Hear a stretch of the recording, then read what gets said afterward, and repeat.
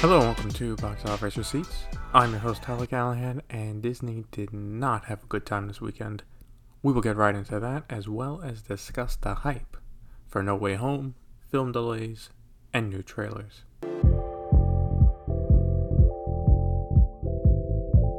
So in a closer than expected finish to first place, West Side Story opened with a weak $10.5 million. Right behind it in second place is Encanto with $9.42 million. For a total of $71.3 million. In third place was Ghostbusters Afterlife with $7.1 million for a total of $112 million.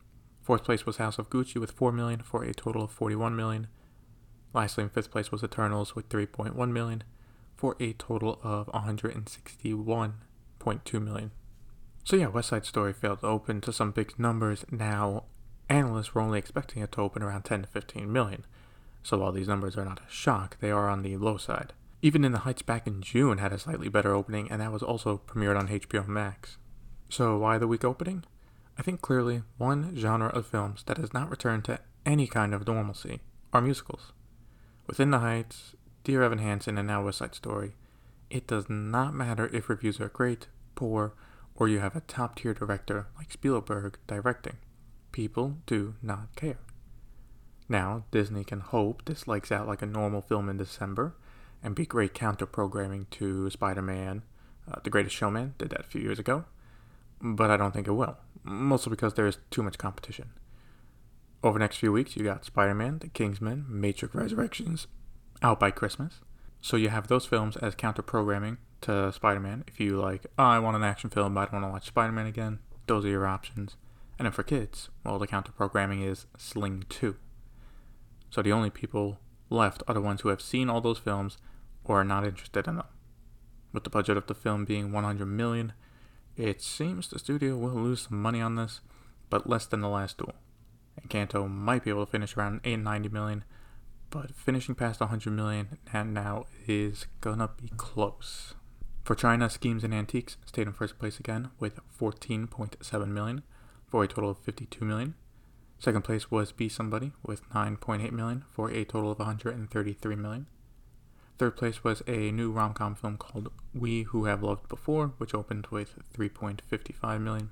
And The Battle of Lake Changjin made another $1.44 million for a total of $903 million.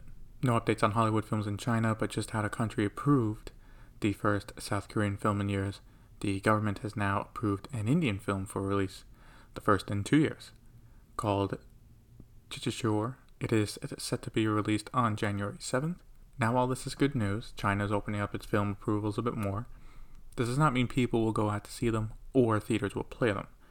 The Korean film that got approved, Oh My Gran, has not been shown on a lot of theaters since release and so far has only made $394,000.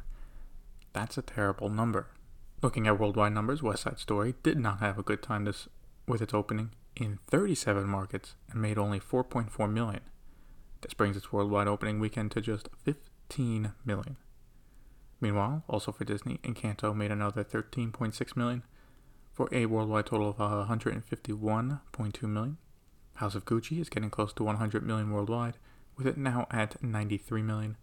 Ghostbusters Afterlife made $6.4 million for a total of $164.7 million. Going to Marvel Studios, it looks like Eternals will be able to pass $400 million, with it now at $395.3 million worldwide. Also Marvel related, Venom Let There Be Carnage should also be able to squeak by the $500 million milestone, with it at $493.3 million. As for some underperforming films, Last Night in Soho is at $23 million, and King Richard is at $24 million, respectively. Just a small update for Spider-Man No Way Home. Reviews have started to come out, and with it just over 100 reviews so far on Rotten Tomatoes, the film has a 95% rating and is certified fresh.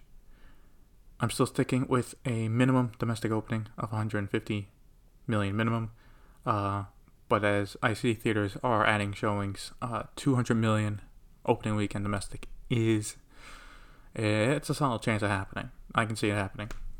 Regarding upcoming film releases, Licorice Pizza is actually getting a delayed wide release. Right now it has been playing in major cities in America, and it was set to expand to 2,000 theaters on Christmas. That will instead be 800. While this may hurt smaller theaters that focus on smaller films, this was probably the best move for United Artists, because if they did the whole wide release at Christmas, it was gonna get crushed by everything else. Also, if they are making the play for awards, it doesn't hurt to draw it out a bit, so hopefully come mid-January, when the hype for all the big blockbusters calms down, they can expand further. So in Hollywood, we have a bit of a shuffle for films coming out. I would not say a full-blown delay, but some are worth talking about. First is Sony, which has moved 2 films next year. Bullet Train, which was set to come out April 8th, will now come out July 15th, and Where the Crawdads Sing moves from June 24th to July 22nd. With Bullet Train moving out of April, this allowed Universal to move Ambulance back from February of next year to April 8th. For Universal, this is a good move, as it allows them to not go head-to-head against Uncharted and gets them some breathing room. As for Sony and the Bullet Train movie, it's okay. Yes, it moves into a weekend by itself in July, but the following weekend Black Adam comes out, so I feel that might take some wind out of its sails. Those weren't the only moves made as well, with Universal also pushing back Fast 10 a bit as well. It was set to come out April 2023, but will instead become a summer movie, now coming out May 19th.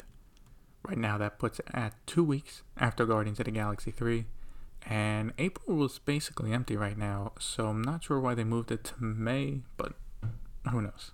For new films in production, it looks like Kingsman 3 will start production sooner than expected. During an interview for promoting The Kingsman, director Matthew Vaughn said that production will start next September, and not only that, but it would wrap up Eggsy's story.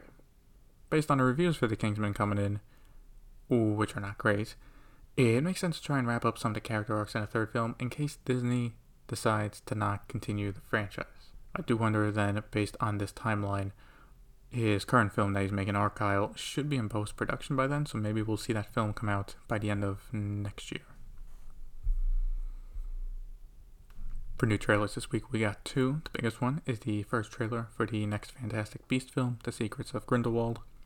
It looks good, and Mads Mikkelsen looks good as Grindelwald, but the script really needs to be good after the last film, and I need to see a bit more to have some faith in it. The second trailer is for a smaller film, but a lot more interesting. The Unbearable Weight of Massive Talent, starring Nick Cage and Pedro Pascal. I don't want to spoil the premise of the film. The trailer itself is funny, and both these films come out next April.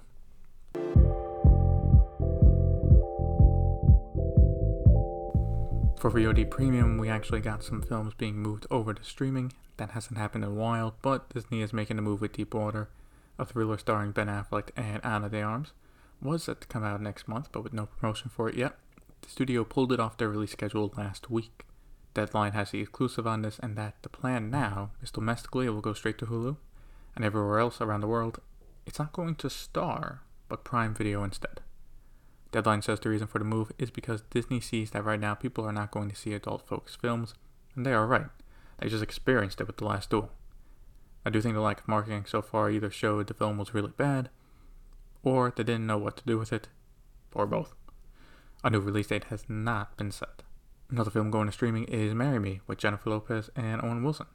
The film is set to be released in February next year in theaters, but Universal has decided to turn it into a hybrid release and will also come to Peacock the same day.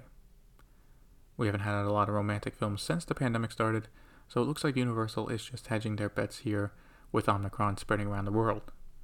While movies coming out now should be okay, by February we don't know what the box office will be like. And that is it for this week's episode of Box Office Receipts. Question for the episode is, are you going to see No Way Home this week?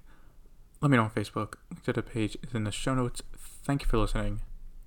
See you next time.